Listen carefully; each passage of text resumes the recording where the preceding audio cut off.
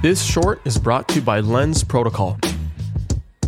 How do you get your ideas for sort of creating experiences around your drops? That was one of the questions that somebody asked on Twitter.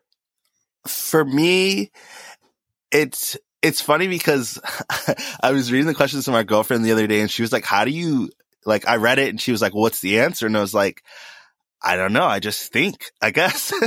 and it feels like, I think what happens is, and this is another Virgil vibe. You'll hear me hit a lot of vibes like that reference other people. And I think there are lots of vibes in art that are the same thing as this.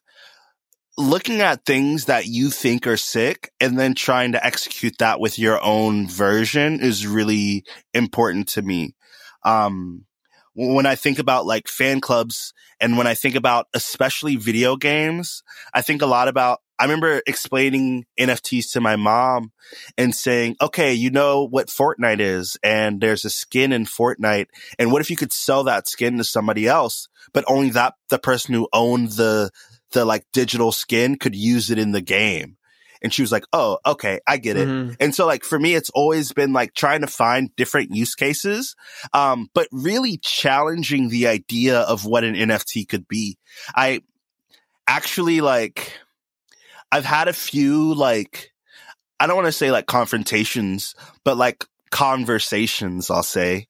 Now I feel like, yeah, and about like the type of work I make and then it's all anime referential. And they're like, aren't you just stealing other people's ideas? And I'm like, sometimes, but I'm also like, I think that context matters. And especially like art, right? Like when you think about art, putting a basketball in the middle of a museum versus putting a basketball on the basketball court, they have completely different values and you would do completely different things to each of those basketballs, even if they're the exact same ball. And so I think that is kind of my energy going through this space is just like a ton of reference and a ton of ideas, stuff like that.